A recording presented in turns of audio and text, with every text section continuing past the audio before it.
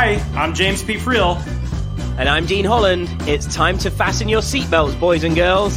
That's right. If you're an entrepreneur who's wanting to take your business to the next level and have a bit of fun while getting cutting-edge advice on your business, marketing, and sales, welcome to Just the Tips, arguably the best podcast in the entire world. I guess that's good, right? Yeah, sounds good to me.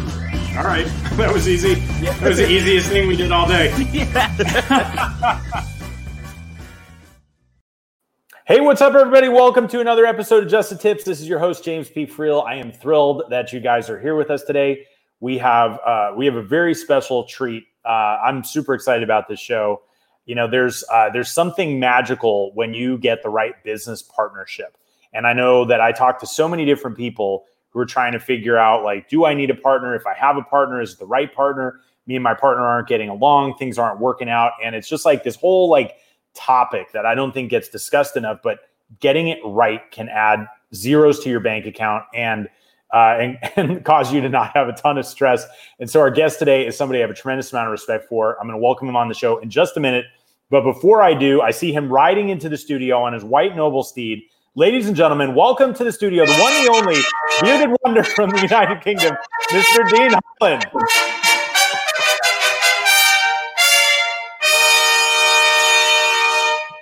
What do you think? We need trumpets. We replaced the old guys. Yeah, the old guys, they didn't really give it as much gravitas as these new ones. Right. Yeah, apparently so. I feel like I need that for when someone rings the doorbell at my house. Yeah. Well, we'll see if we can get the trumpeters just to stand there on standby for you.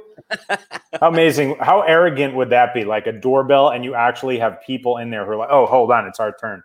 We got to fire up the trumpets." So aspirations. Yes. So I'm pretty excited about the show today. Yes, me too. You know, I think you and I have talked numerous times about people that we know who have, gone into business with people and it hasn't worked out, or they have partnerships that just aren't meshing and things like that. And then there's this small percentage of people who seem to have found the right business partner, or maybe that's not the secret here, is finding the right one, but being the right one. And I guess we're going to get into that.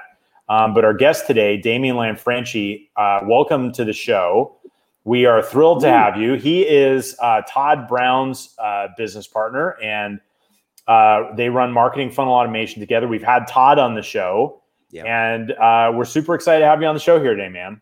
Yeah, so excited to be here, Dean and James. You said Marketing Funnel Automation. That's a whole separate conversation. That's how everybody knows us. Yeah. But I think you're old schooler. Nobody says that. Everybody says, Todd Brown Marketing, the E5, home of the E5 method. All right, even better. We're trying to convert people over, but I know you're an old schooler. Well, and here I am not helping matters because I've known you guys for a long time. So yeah, I know. Yeah, and I didn't even have a trumpet for you. So to add insult to injury, that is. I mean, it's not started well, has it? Here, yeah, it really has. We start the whole thing over. Okay, cut. The problem is we got a live broadcast, so everybody sees our screw ups here. So Damian, I think there's so much that we could dive into here with you today, but the first thing that came to my mind when we were talking about doing the show together was the fact that you have a very successful, profitable, long-standing business partnership. And I think that's something that a lot of people struggle with. And, maybe just sort of rewind a little bit, how did you and Todd, start together? And I want to really get into beyond that though. How did you cause it to work? Because I'm sure nobody's perfect, obviously except for Dean. And so there's bound to have been, ups and downs and challenges and struggles and stuff like that. But you've created something that's enduring. And I think something that most people would love to figure out on their own. So maybe we can unpack that today. Sure. So I'll kind of just tell you a story if that's okay. Yeah, of course. Yeah. And so, how to get started is not going to apply to everybody because we have, everybody's story is unique. Our story is unique as well. I was, I've been best friends with Todd for nearly 30 years now. And so we go, I don't know if you knew that, but we go back. I didn't know that. No, I didn't. Way back to before, when I had my driver's permit. That's 15, 16 years old. Wow, that's amazing. Yeah. Met in a health food store. I was into, weightlifting. I wanted to get into bodybuilding. Todd was into bodybuilding. He's like five and a half years older than I am. And so just started hanging out there, and then eventually ended up working there because I was like, I hang out there so much. And so Todd was my original boss at the health food store. And we did all sorts of things we definitely should not have done in retrospect in that poor health food store. And then, we'd been best friends over the years and those kinds of things. And then Todd kind of got hooked into this idea of direct response probably almost 20 years ago and started doing some stuff. And he's like, isn't this fascinating? And I wasn't all too interested at the beginning. And then as I kind of went into the corporate world, we decided to build a software business together, a practice building business for chiropractic doctors. And we started doing that together. And then it was an offline business first. Crazy story. It was an offline business where we literally were like, we're going to do done for you direct response. And so it was like, hey, you're Dr. Dean. Great. Dr. Dean for, whatever, $2,000, $3,000 a month. We're going to send out like 47 spinal postcards, 33 cranial postcards, 18 DVDs, 4 hats, 3 mugs, a birthday cake. And like, it was the most elaborate, like there were literally like 40 or 50 different things sent to hundreds of people multiplied by the number of doctors. It was the most complicated, insane, done for you direct response fulfillment. It was effective, but it was bizarrely impossible to fulfill. Right. And so we started to kind of bump heads a little bit. And before it took a toll on our relationship or friendship that couldn't be repaired, I walked away from the business. And I was like, all right, Todd turned it into a software-based business. I actually took the same concept and went into the real estate investing space and did automated software in the real estate investing space. And then we kind of ran parallel lives. We touched base from here to there, from time to time. My first company thankfully did really, really well. He had launched at that time shortly after, marketing funnel automation, MFA, which we still have the URL. It's where we still email from, even though you have no idea. Do you have any idea what it's like to go any normal place and they go, oh, what's your email? And I'm Damien at marketing funnel automation, marketing, FUNNEL automation, like automatic automation, marketing funnel. Like it's the most ridiculous email address in the world, which clearly he didn't think about when he picked the URL.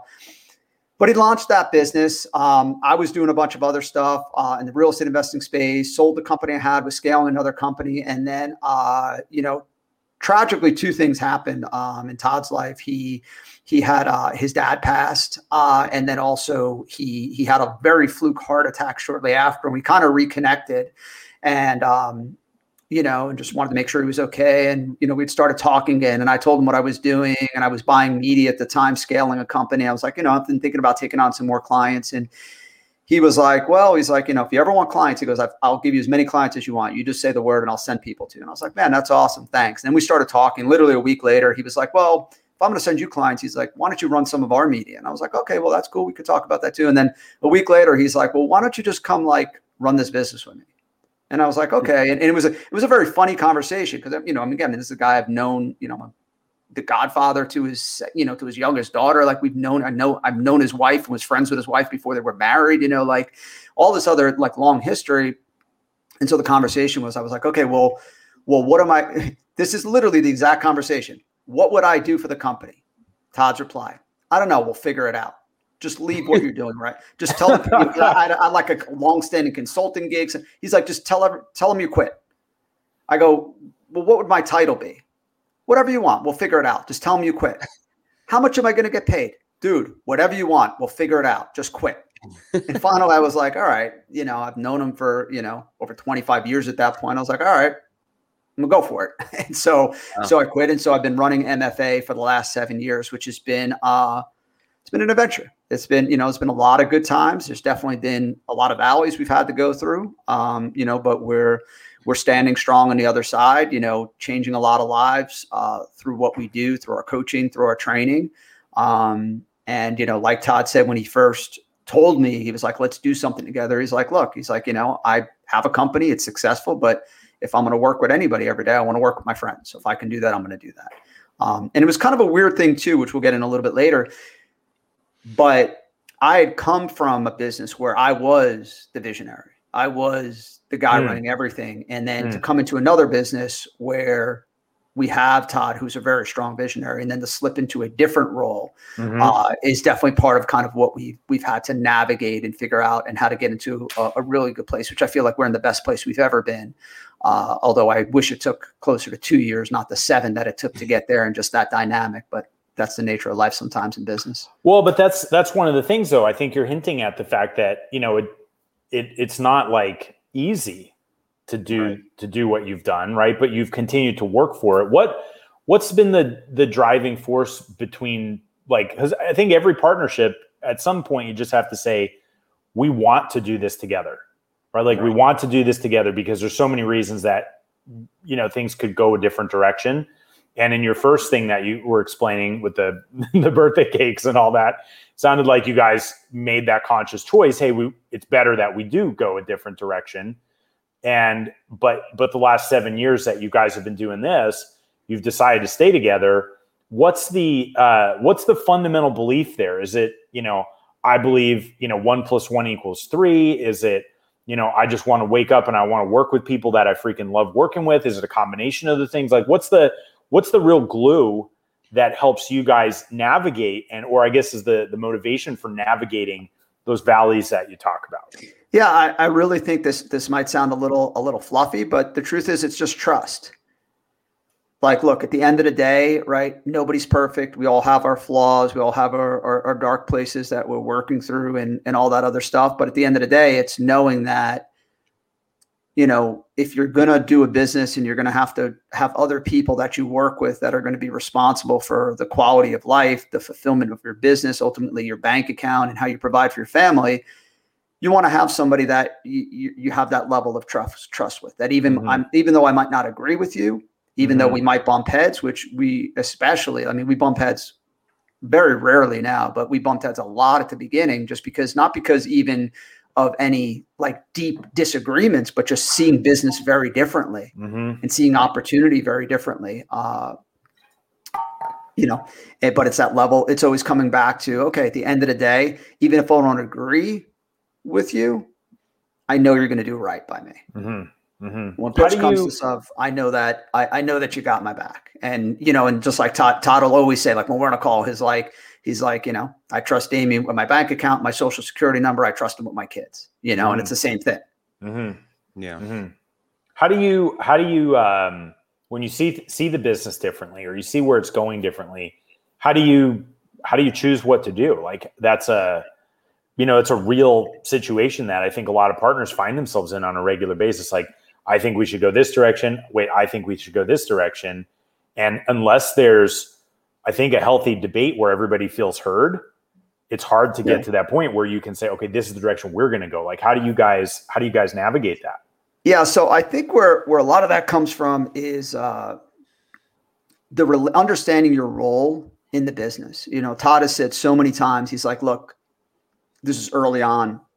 He's like, the issue is we take these recipes and it's not your recipe. It's not my recipe. It's a little bit of both, and it doesn't really work. Right. It's just, we got like, it's just two things that don't go together real well. And so it's not completely mine. It's not completely yours. And I think that's where a lot of businesses or business partnerships go wrong.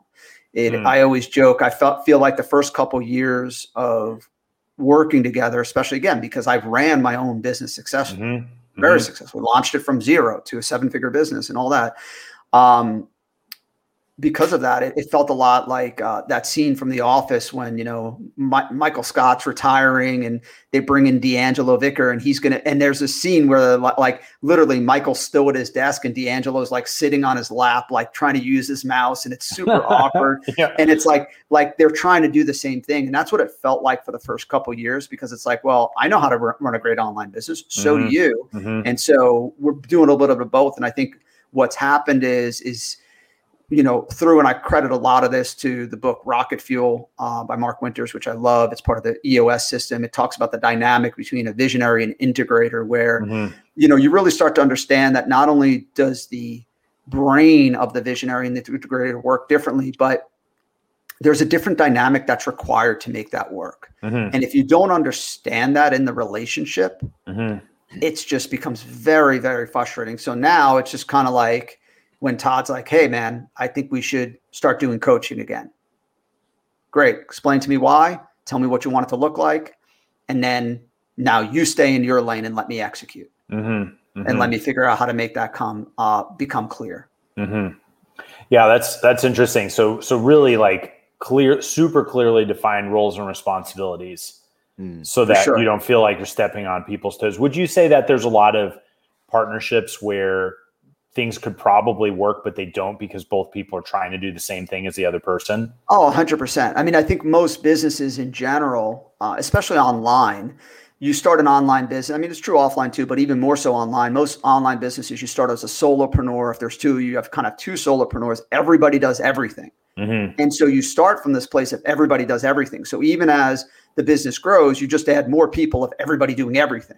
And sooner or later, that just does not work. Yeah. When you don't have individual roles with individual responsibility all the way up to the leadership level, just there starts to become conflict. There starts to become, right, when you have more than one vision, that's what's called division, right? Division, more than one vision. And that's where that happens. So I think it's a combination of that. And it's also a combination of the lack of objectivity in the business. It's something that I think we've done pretty proud of the job we've done in our team, where when you're able to clearly, objectively define expectations, it's a lot easier to be able to say, hey, James, we're going to partner on this, but your job is sales. You're responsible to bring in 5 new accounts a month. My job is marketing. My responsibility is to get you 20 new leads a week. Yeah. And once it's really clear, then when those conversations come of the business isn't working, it's not like, well, I was up all night and I worked on the weekend and you didn't work on the weekend. And how dare, it's not all that stuff. It's just like very clearly, well, this is what we needed in order for the plan to work. We both agreed that from this position on the team, we needed this result. And from this position, we needed this result. Is that or is that not happening? And if it's not happening, what's the issue and how can we work through it together? Yeah. Yeah. I think that's really powerful. It's simple, but it's powerful. And I don't think a lot of people consider that because it's like us and it's our business. And then everything just feels very tangled up and not like clearly defined. I think I would say from an experience I had in 2010 that I think sometimes you throw yourself into partnerships without the experience of a partnership and you don't really know what you're going to encounter until it kind of happens. In 2010, I went into partnership with somebody and I'd only been in business a year at that stage. And everything you've just said, Damien, about the lack of like everyone having a clear role and knowing who's responsible for what, that completely wasn't there. And as quick as the business grew, I mean, this was a membership site that grew from nothing to 1,400 members at like $100 a month in 12 weeks. Wow. And it was gone 9 months later. And it largely went because of this like butting heads of like, I feel like I'm doing everything here. And what are you doing? And it was just a complete clash and it went into a real mess real quick. Yeah. Yeah. So in terms of finding the right partner, you at the time, it didn't sound like you were even looking for a partner, maybe when you were doing the early days and you're kind of in the health food store doing whatever shenanigans it sounds like you won't talk about on the air. Maybe you were looking for a partner at that point, but later on you had your own company, you were doing your own thing, you had consulting clients, you had all this other stuff. So you weren't necessarily like looking for a partner. And I think there's a lot of people out there who, are kind of on their own path, may not be looking for a partner, but they could benefit from having a partner. Like how would you think about, talking to somebody who says, okay, like I'm able to achieve this on my own. Who should consider having a partner? Like when should you consider partnering up? So that's a good question. So I could tell you, let me start by saying a couple things I wouldn't do.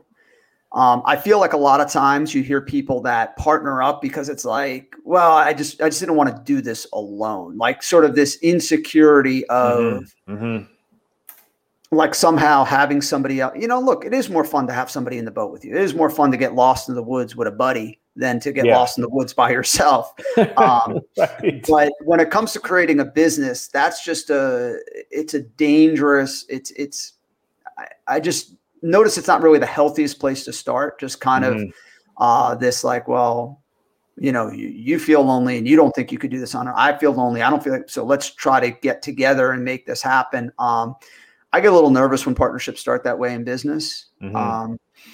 I think that part of what, even though it caused some challenges for Todd and I kind of working through our dynamic, I think it was helpful that I knew he could run every single part of the business successfully on his own, and he knew I could run every single part of the business successfully on my own. And I think that part of that contributed to that trust.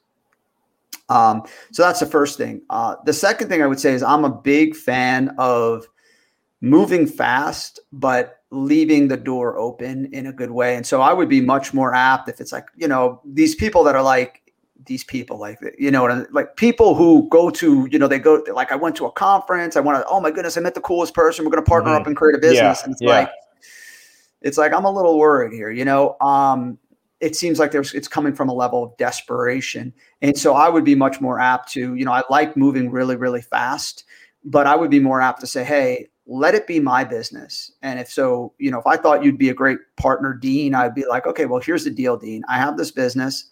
Let's partner with it. We'll split the profits 50-50. And if we can grow it to this amount, or if after 9 months, you'll then vest to a 50% equity owner. But I wouldn't just from the start go like, hey, we're fully partners. We're all, because it's just a weird place to start. Like, unless you're like really, it's just too much that's unproven, right? I mean, we talk about this, right? Just to take a marketing, and we talk about this in split testing, right? You don't want to like this idea of if you're testing too many variables at once, you just don't know what's working, what's not working. It's problematic. It makes it very difficult to move forward. And it's the same thing. It's like, man, if I don't know how you are, Dean, you don't know how I am. We don't even have an established business, and we don't even know how to make it. Like, there's just way too many variables that just put so much stress on it. Like, it's different. Like, if you're like, hey, you have I have an aquarium and you sell fish food, and it's like, okay, like these pieces just clearly fit together. Like, I'm buying fish food anyways. My fish are eating food anyways. You need to sell more food. I have more fish. Like, that's a great place to partner. But when it's not based upon existing business stuff, and it's more just like there's someone else who's lonely and also has an idea, that's when I'm going, like, slow down. It almost seems in those cases, it's also like the blind leading the blind a little bit, Sure. Where people are like, well, I don't know what to do. And they're like, well, I don't know what to do, but I guess together somehow we're going to figure it out. Right. And I don't I've think never done this before. You've never done this before, but together we must be able to figure, out. I just want to take a brief pause here and acknowledge your analogy on the fish tank, because I don't know if you've seen Dean's fake seahorse. No. See that little jellyfish. Oh, sorry, fake jellyfish. Wait, they are fake jellyfish. Why can't you get real? Are you dude, not I don't know. Are you not paying them well? Is it things not? We can get real jelly. Jellyfish are not that expensive, I don't think. And there's a UK labor dispute over jellyfish compensation, and I think that had a lot to do with it. Yeah, that was what you told me anyway, Dean. Exactly true. Yeah, I think that's a real warning sign in terms of like, the early stage. I feel like the startup people, they don't have anything going.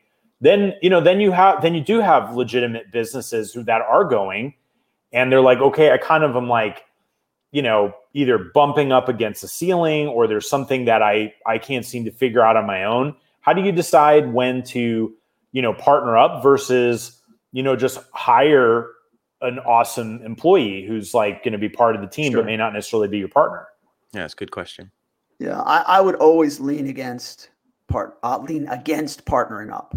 I just feel like it's just so messy. It can be so messy. I'm not even talking about like legal stuff and all that other nonsense, which certainly can happen if partnerships go really, really south. But it's just very rarely do partnerships have really lasting power. And so to have your business, your venture tied up with somebody else, it just in a lot of ways kind of sets you up for like, oh yeah, 3 years from now, I'm going to have to hit the reset button. Because if it's not this amicable, like, oh, well, my partner's going to be a missionary in Bangladesh. See you later. It's like, okay, well, whose leads are they? Whose buyers are they? Whose website are there? Whose marketing assets are there? Like, it's just such a, it can feel like you're setting yourself up for this doesn't work. I'm just resetting the business. And so. Yeah. Yeah, absolutely. So your Is that bad? Like, you're like, let's talk about how partnerships work. And my answer is like, don't do it. Well, I think this is an important distinction, because maybe a lot of partnerships don't work because you shouldn't be partnering at all. Yeah. Right? Like, maybe you should find another way of doing things. No. And so I'm not here advocating that like anybody should or shouldn't partner. I'm just like, my hope with this conversation today was for those people who are thinking about it, who are engaged in a partnership of some kind, that they really have their eyes open, right? To know what you're going into. Because I feel like a lot of the people that I hear, maybe especially at the earlier stages, but I think even later on, there's sort of this oddly romantic idea about having a partner. It's like, oh, like now that I have a partner, and it's like, but this is business. This isn't necessarily like your personal life. And I know why you'd want to be romantic with your partner in life, but it's different. Yeah. So I would say, I think a partnership can be great when it's not formed out of, we need to figure something out. It's formed out of, we have stuff figured out, and together it can be even better. Mm-hmm. Right. Like strategic. Yeah. Again, you got that fish food. I have the fish. Yeah. And we have a great relationship and we like each other. Right. Right. Yeah. And that sounds more like it was with you and Todd, right? You were doing all the media buying and the traffic and all that sort of stuff. And he felt like he had a need to get more of that. And you guys were like, okay, so that was really the foundation for you guys. Right. Yeah. Interesting. I want to shift gears just a little bit, but talking about something that you touched on, and that's this whole EOS concept of visionary and integrator. And there's, these different roles for either partners or senior leaders inside of a company, where one of them is directing the vision, the other is there to help make sure that vision gets implemented. Can you talk a little bit about your interpretation of the distinctions between the visionary and the integrator, and how they can be most effective working together? Sure. So the very simple answer to the second question first, the very simple answer to how visionaries and integrators can work most effectively together is first by being able to identify who's the visionary and who's the integrator and who thinks like that. There are those rare individuals. I think you might be one of them, James. I'm one of them, where, you really can be equally balanced as an integrator or a visionary. I can step into a different company and be a visionary. I can, I function primarily as an integrator in our company. Mm-hmm. I feel like you're the same. I feel like you can be a phenomenal number 2 in any company, but obviously you're a phenomenal number 1 as well. Mm-hmm. That's the first thing. But really what it is the visionary is really operating at that big picture, right? The visionary is always looking to the next mountain. They're so passionate about what's happening in the market, the trends, and how things are changing. They always have a new idea. They always see a new opportunity. They love to start running after mountains, and before they get to the top, pick a new mountain and run even harder. Like they're always kind of jumping from those things. And the integrators are more like, let's run the trains on time. Mm-hmm. Like we know where we're going. Like, I want everything mapped out. I want everybody in line. I want to know that all the bells are being rung on time. All the doors are being open and shut. Everything's in beautiful synchronicity. And so they're essential, because it's the visionary who really, it's visionaries. It's, it's the Fords of the world, who see things that other people don't see, who see opportunity, who see changes in the market, trends, even in just the world as we do business, as we do life. They have that ability to just look so big. But without an integrator, a visionary is just a daydreamer. Mm-hmm. A visionary is just a daydreamer. And integrators, on the other hand, will get very boxed off and just ring the bells, trains on time, go. And they won't actually lift their head up to go, well, where are we actually going? Mm-hmm. And does that place even exist anymore? I thought we were going to that island. That island sunk 2 years ago, but I didn't even lift I've been so busy just running the trains. I haven't paid attention to it.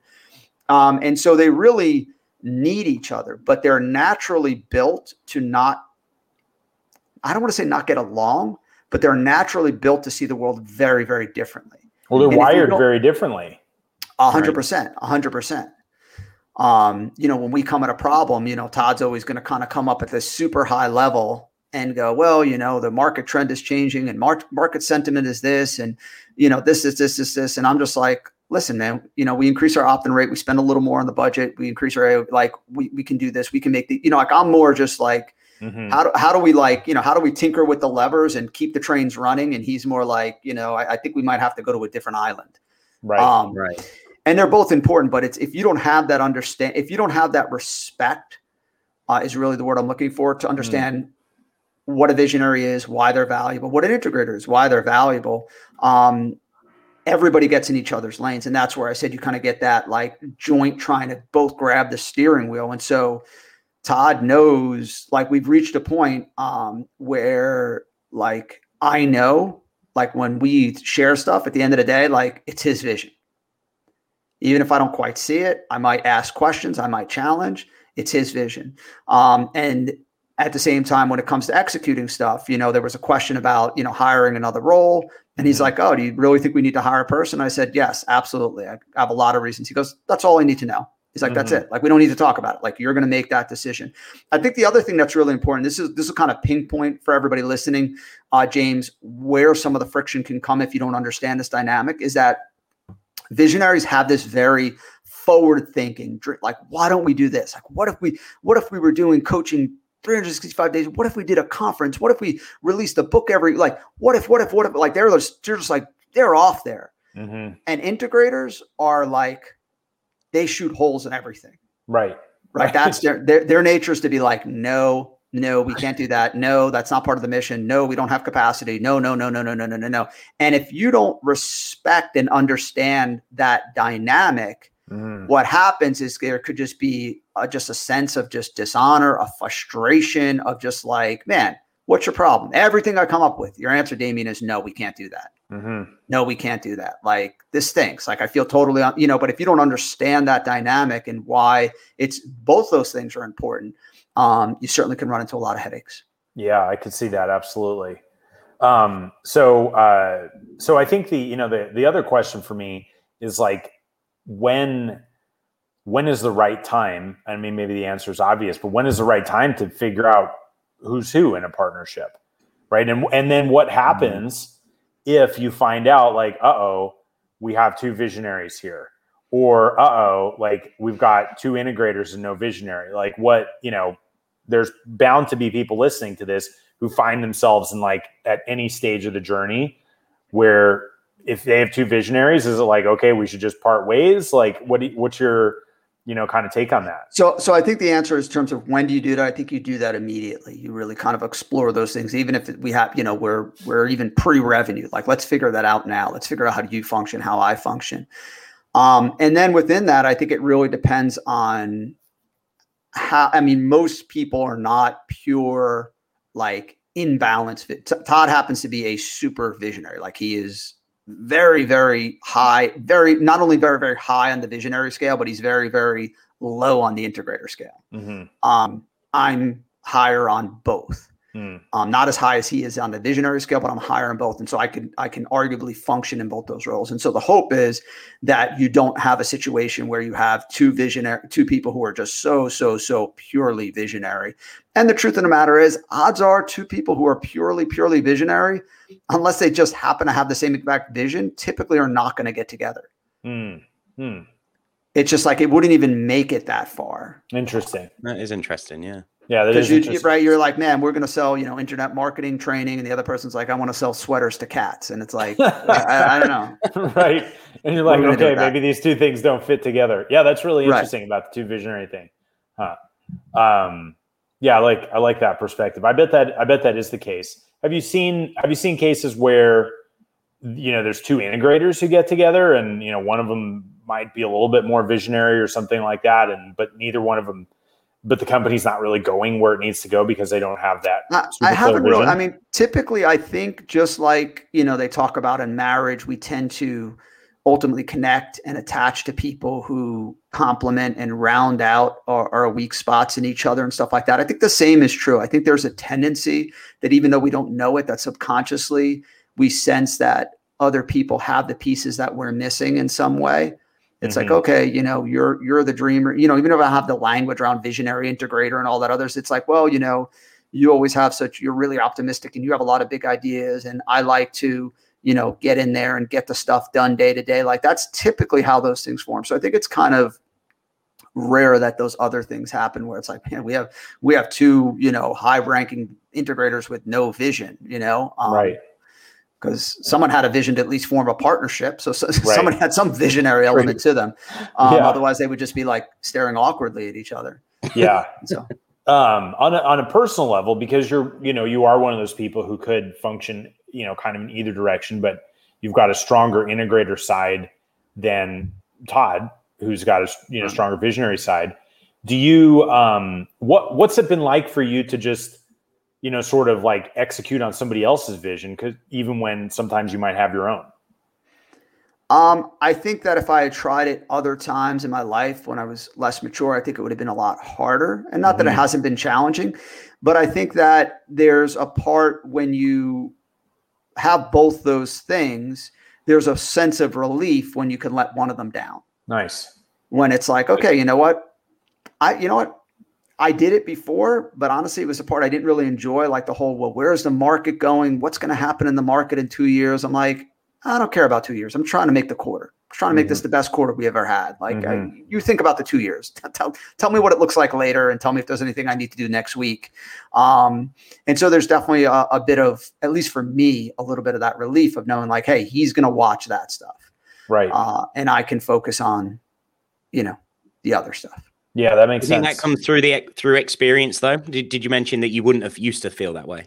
Yeah, I think probably when I was younger, there might have been more ego involved, and there would have been more like, well, I need to have, if I'm not driving as much of the vision, or if I'm not doing this, But again, that's where it all comes to trust. It all comes to trust that at the end of the day, even if I don't agree, I trust that Todd's going to make the best decisions for the business. Even if he doesn't agree with me, he trusts that I'm, there's never, when partnerships hit difficult points, there can be those questions of, okay, is this person really looking out for the business? Is this person looking out for me? Is it possible they would ever do anything underhanded, immoral, unethical to the business? And those are just conversations that never have happened between us, never would happen between us. And I think that creates a certain level of trust. For somebody who's got, considering a partnership or who's in a partnership who may not necessarily have. I thought we already said no partnerships. Yeah, no partnerships. Okay, forget about it, guys. Anyone who's considering a partnership, just drop it right now. If you're partners with anybody, just go in, have a difficult conversation today, and end that partnership. That's your action step. That's like what else? No, that's it. That's the only action from today's message. Right.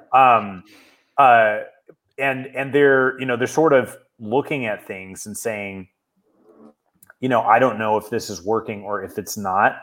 What's a great way for them to get out without creating damage, right? Where, they may have made a mistake, right? I think there's a lot of people who have made mistakes and now they find themselves in a situation where they don't want to be.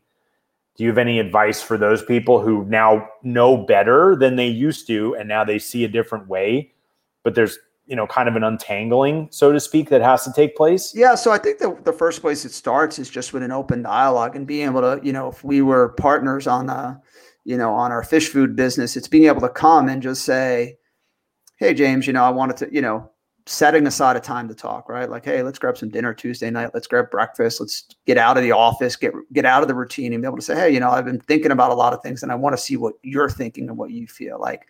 How do you feel like the business is going? Revenue's gone down 2 years in a row. We're not getting projects done on time. I know that you seem, I get the sense you're really frustrated with me, and be able to eventually get to a question saying, do you feel like, are you confident that things are you happy with where they are? Are you confident they're going to change? And if not, what's the best way to take care of, your interest, my interest, our client's interest in a way that's really good and most of all preserves a relationship that I care a great deal about. Complete. And it's not a fun conversation, but I don't think it has to be a horribly painful conversation because odds are, unless you have a partner who's just out there, like they're going to they probably sense a lot of the same stuff. Man, like maybe this isn't working. Maybe this isn't going to work. And what does that look like? Well, and I think the interesting thing with, the story you shared between you and Todd is you guys did have I'd imagine you must have had a conversation of some kind. Sure. In that first iteration of things years ago, before you were able to even consider having a second partnership together. Is that kind of the way that first conversation went when you guys were figuring out like, no, who's going to take things in one way? No, we were a lot younger. We were a lot younger. It was a lot of stress. And so that conversation didn't go that way. That conversation wasn't like hey man, life has its ups and downs. And do you think we're going up or down right now? It was kind of like, holy cow. Like we sent birthday hats to the wrong, we sent Dr. Schwartz's birthday hats to, Dr. Myers' patients. He's totally upset. He wants a refund, $10,000. We only have $8,000 left in the bank. Like, dude, this is a mess. Like, what the heck are we, it was the building and the boat's on fire. And, now what? Yeah. Right. So, but yet you guys decided to preserve the personal relationship. Like, was that, you don't have to get into all details here, sure. but it sounds like at some point there was a decision and you guys handled it well enough that you left the door open for this possible future you've created. Yeah. And there was a lot of years, right? I mean, even at that point, we had already been, friends for, almost 15 years. Yeah. And so, there's just a lot of history with that, Right. Yeah. How do you recommend people, let's say, okay, I'm a visionary, somebody's an integrator, vice versa, whatever. We've got that, complementary thing, right? I'm selling fish, you're selling fish food, like the thing that you're talking about, all of that. How do you test that trust factor? Like, how do you establish that trust factor without taking on too much risk? Like, is there a way to do that intelligently, or do you really just have to jump in and be like, okay, here we are? I mean, I think in certain businesses you can do a project, right? Like, so for example, if you were doing event management, you could say, hey, let's partner and run a summit together. I got a client, he's going to pay us $20,000 to run a summit. Let's partner and let's see what it works. Let's see if we can produce a better result together. Let's see if it's more fun. Let's see if it's better for the client. But that's not always possible. But I think certainly where you can do a test, so for example, we have some, exciting new ventures that we're doing. I kind of mentioned to you privately, James, and, it was the kind of business where we're able to just say, hey, like, let's run a real world test. Let's see if I like, I like you, you like me, you like our clients like you. And it feels like a good fit before we start, incorporating things and doing all these other things. Because I just feel like so often, and this has happened even in different strategic investments we've done in different businesses that we've worked with, like a lot of times, like the deal and the dream can die on the negotiation table before anything is even anything. And so that's why I try to just let's just try to make it as low friction as possible. And let's go from there. Yeah. Awesome. Dean, and hold on, and framing it. And that's the thing, right? When we talk about relationship, it's always about framing it the right way, right? Just like even in our team now, we talk about when we hire people into trials. And so there's no, I had one of the entrepreneurs we coach inside of our top one group. I was coaching them and I was telling him like, and he's like, oh man, I hate firing people. I go, that's the problem. I go, hire people in the trials and then you don't have to fire them. Yeah. So if I'm going to engage with Dean, it's like, hey, Dean, I heard you are a phenomenal jellyfish keeper. Here's the deal. Right? We'd love to bring you in to care for our jellyfish, right? You come in, we're going to pay you this amount for 60 days. What we're looking for is at the end of 60 days, we want the jellyfish health to be over here. We want the death rate over here. And we want the number of new jellyfish babies over here. If we can achieve that, that's what we need out of this role. Then you'll be fully brought onto the team. But at the end, there's no pain, right? It's like, hey, Dean, really appreciate your hard work in the trial. Everybody's enjoyed having you here. This is where we need to be. And you're actually over here, Dean. So I'm sure as you understand, like we need something different out of the role. Maybe there's something else we could do in the future, but this isn't a fit. And that's it. Like there's nothing emotional. There's nothing personal. Nobody has to go home feeling like, man, I'm a loser. Nobody likes me. Like it's just this. And that's why we even talk about like, even inside of the business, it's never like, this is what we need from John or this is what we need from Teddy. It's like, this is what we need out of this role. Yep. Like this is not, it's about the role. It's the objective thing, right? Just like on, I'm a big hockey fan, right? Like certain positions, you need certain things out of certain positions on a team. Right. And if they can't do that, then you need someone else in that position. Otherwise you can't win. Yeah. Yeah, absolutely. And I think that, you're kind of like slipping into the last thing that I want to share about. You good for another couple minutes? Yeah, absolutely. Absolutely. Okay. Yeah. I'm good to the end, man. Okay. Awesome. So I think you're talking about some things that I think are like that integrator. Are you flossing, James? Do you have I always have floss. Sorry. Yeah. In the middle of the show? Yeah, when else, like there's no wrong time for dental health, Damien. You got to do what you got to do. I'm the son of a dentist, so I can appreciate that. I just didn't think that was something you'd be so open about. I am very open about it. In fact, one of Yada's pet peeves with me is like, we'll be like walking through an airport or something. And I'm like, just like, I can't even with anything in my teeth. It just, I got to be honest. I'm big on dental hygiene, but there's certain places I kind of makes me uncomfortable. Okay. Well, I'm sorry for you. Dean can talk you just yourself. ruined the whole vibe of the show right there, James. I once saw this. I have to tell somebody this. I'm going to tell you. I was just thinking about this yesterday. It was so upsetting. I was once in Target. I was at Target, shopping for the family, or whatever. And I was walking out, and there's Starbucks in Target, and there's a Target employee in Starbucks, and she's clipping her tonails in the Starbucks. All right, we're not talking about clipping. I almost passed out on the floor. That's disgusting. Oh my goodness! No, bro, but like you're like, if we're hanging out, like at the, you're in line buying ice cream and you're flossing your teeth, like it makes me a little uncomfortable. Okay, well, let's hope that doesn't happen then. Otherwise, one of us is going to be uncomfortable. Don't do it in your new restaurants, man. I'm just telling you. I'm not even in the new restaurants. I'm just the man behind the scenes. Like there. the toe clipping lady. I wanted to say something. I wanted to be like, how is this happening? I probably would have. That's my problem. I can't help myself from saying something. Like, are you really clipping your toenails right now? That's awful. Nobody happens to be listening to this show right now. yeah. I hope somebody's clipping their toenails while they're listening to this show. Listen, it's fine. That's okay. That's okay. Yeah, as long as you're not like in a Chinese buffet clipping your toenails and listening to the show. That's that's not okay. So let me ask this question. We're moving into like integrator sort of territory where you're talking about shaping roles and all this other stuff, right? And we've had Todd on the show, and massive respect for Todd. I think his way of thinking about marketing is just absolutely phenomenal. But I also am aware that the growth of the company, right, has a lot to do with you and being the integrator there.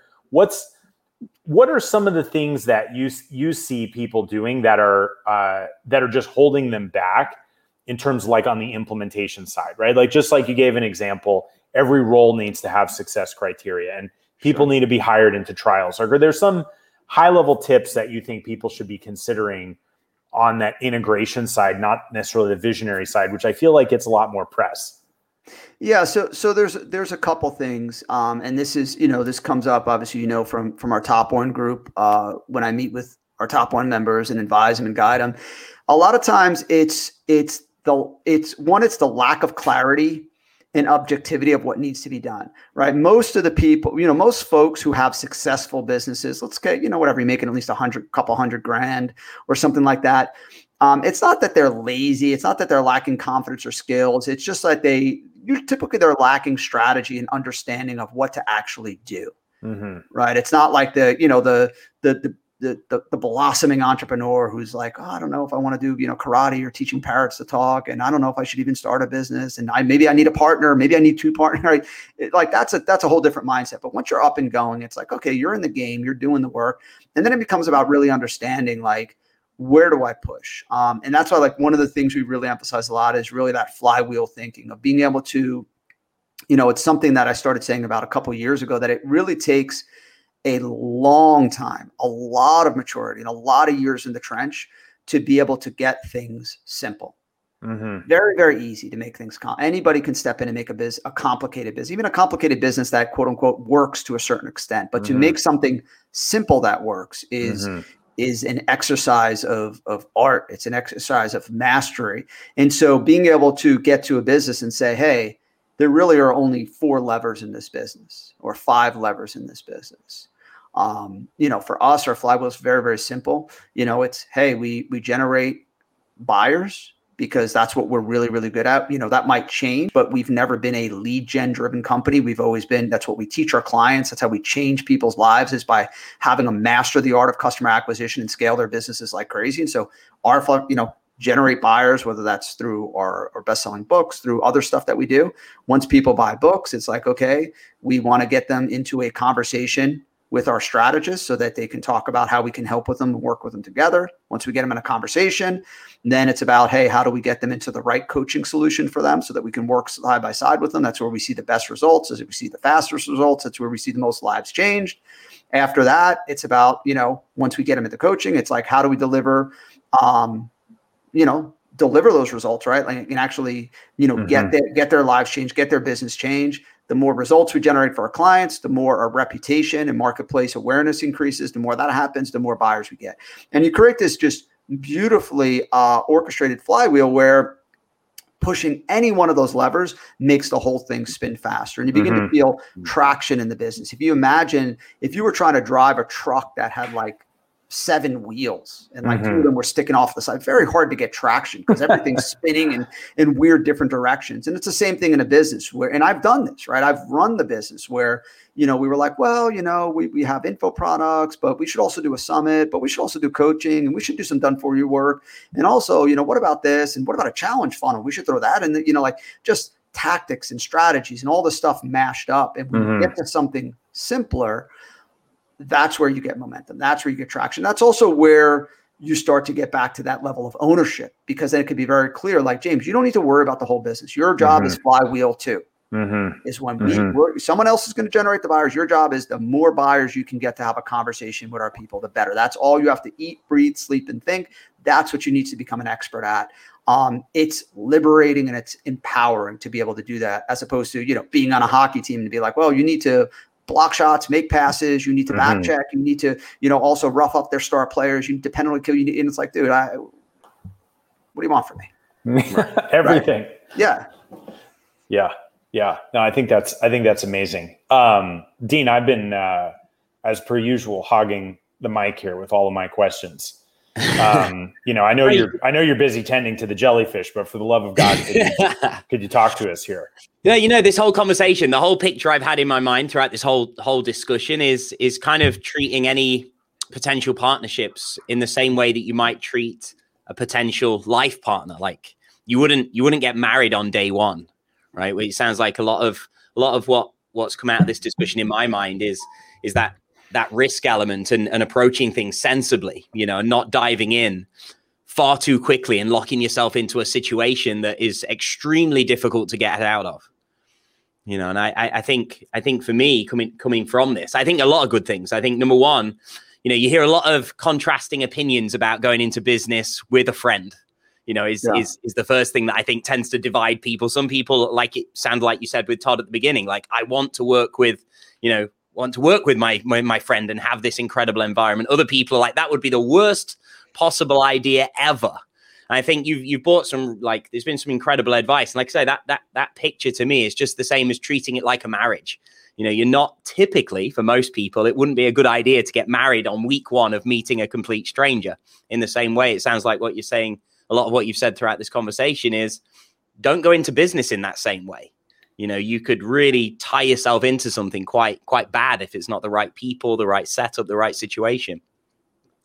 So, it's given me, I've thought about a lot, because I've been in certain situations, even just recently, where I've contemplated and considered certain elements of this. So, it's been a lot to think about, I think, for a lot of different people listening in on this. Yeah, and I think it's almost that challenge of just being able to be real with yourself and to do that soul searching and say, well, why do I want a partner? Is there some deep insecurity of like, maybe I couldn't be in front of the camera, maybe I couldn't lead a team, and I think it's better from a personal development standpoint, just like in a relationship, to deal with that, right? I don't think the right reason to get into a marriage is because, well, I'm afraid of being alone. Right, like I think you need to get over that in an ideal world to be healthier in a relationship. And so I think it's the same thing really to do that soul searching. This is great, right? So it's whole, like, how do we make partnerships better? Don't have partners and search your soul for your own deep insecurities and how you fall short in everything you want to be. That's it. Go make $1 million. Congratulations. Enjoy the tips. Well, and that's it though, because my goal has never been to tell people what they want to hear. It's to tell people what they need to hear to get a better result. Right. And it's one of the reasons I wanted to have this conversation with you, because I'm like, he's not going to sugarcoat anything. Like, you're going to say it how it is. And I think sometimes you just need to hear the unvarnished truth to be able to make better decisions. We should do an encore podcast where we get partnerships on and we decide who should break up. And we should just be like, you know what? You guys don't belong together. Like, this partnership's over. Like, we should do that. Like, just break up businesses live on the air. I think if they hear this show first, they're not going to volunteer for that. They know what's coming. All right, we'll take this one off the air so we could sneak it in there. And I think that would be amazing, right? Because there's like all these, talk shows for like couples therapy and everything else. But where's the business partnership therapy? And like, you're like, you know what? You guys suck. Break up. just put a big X over them. You know what I mean? Yeah. So, we got to wrap up here in a second. Obviously, I'd love, I'm such a huge fan of what you and Todd do, and so that I don't butcher telling everybody about it like I did at the beginning when I introed you. Why don't you just share for a quick second, like, where they can find out more about you guys? Sure. You could just go to toddbrown.me. toddbrown.me. There's a ton of amazing free resources in there. We have a couple free books we can send to you so you can check out, learn more about us. And if you've already heard about us or you're at that level, you're like, wow, I'd love to have you working alongside me, getting new customer sales day in, day out, scaling like crazy. You can also just click a link, talk to somebody on our team, or even if you think you're ready, apply to our Top One Mastermind if you're doing a few million already and looking to scale by a few million or a lot more than that. Yeah. Awesome. Well, and I'm not just friends with you guys, but I'm in the top one. Like, I freaking think that the education that you guys share is just world-class, and anybody listening who wants to up-level your marketing game, just make sure you go to toddbrown.me. Damian, thanks so much for being here, for putting up with me and Dean and the artificial jellyfish and all the other stuff. We appreciate your wisdom. For our guests and our listeners, thank you guys for being here. We appreciate you. A little shout out to Zheng Zhao. And this is James P. Friel signing off for me and my co-host, Mr. Dean Holland. We will talk with you guys next time. Later, everybody. Later, guys. Thanks for tuning in to Just the Tips, where we believe business should be profitable and fun. For show notes, links, and other information on our guests, visit justthetipsshow.com. For more information on how to connect with Dean Holland, visit deanholland.com. And if you'd like to go from being a hustling entrepreneur to an effective CEO, capable of running your company without being stuck in the day-to-day, visit me for free training and resources at jamespfriel.com. Our theme music is Happy Happy Game Show by Kevin MacLeod, licensed under Creative Commons by Attribution 3.0 license.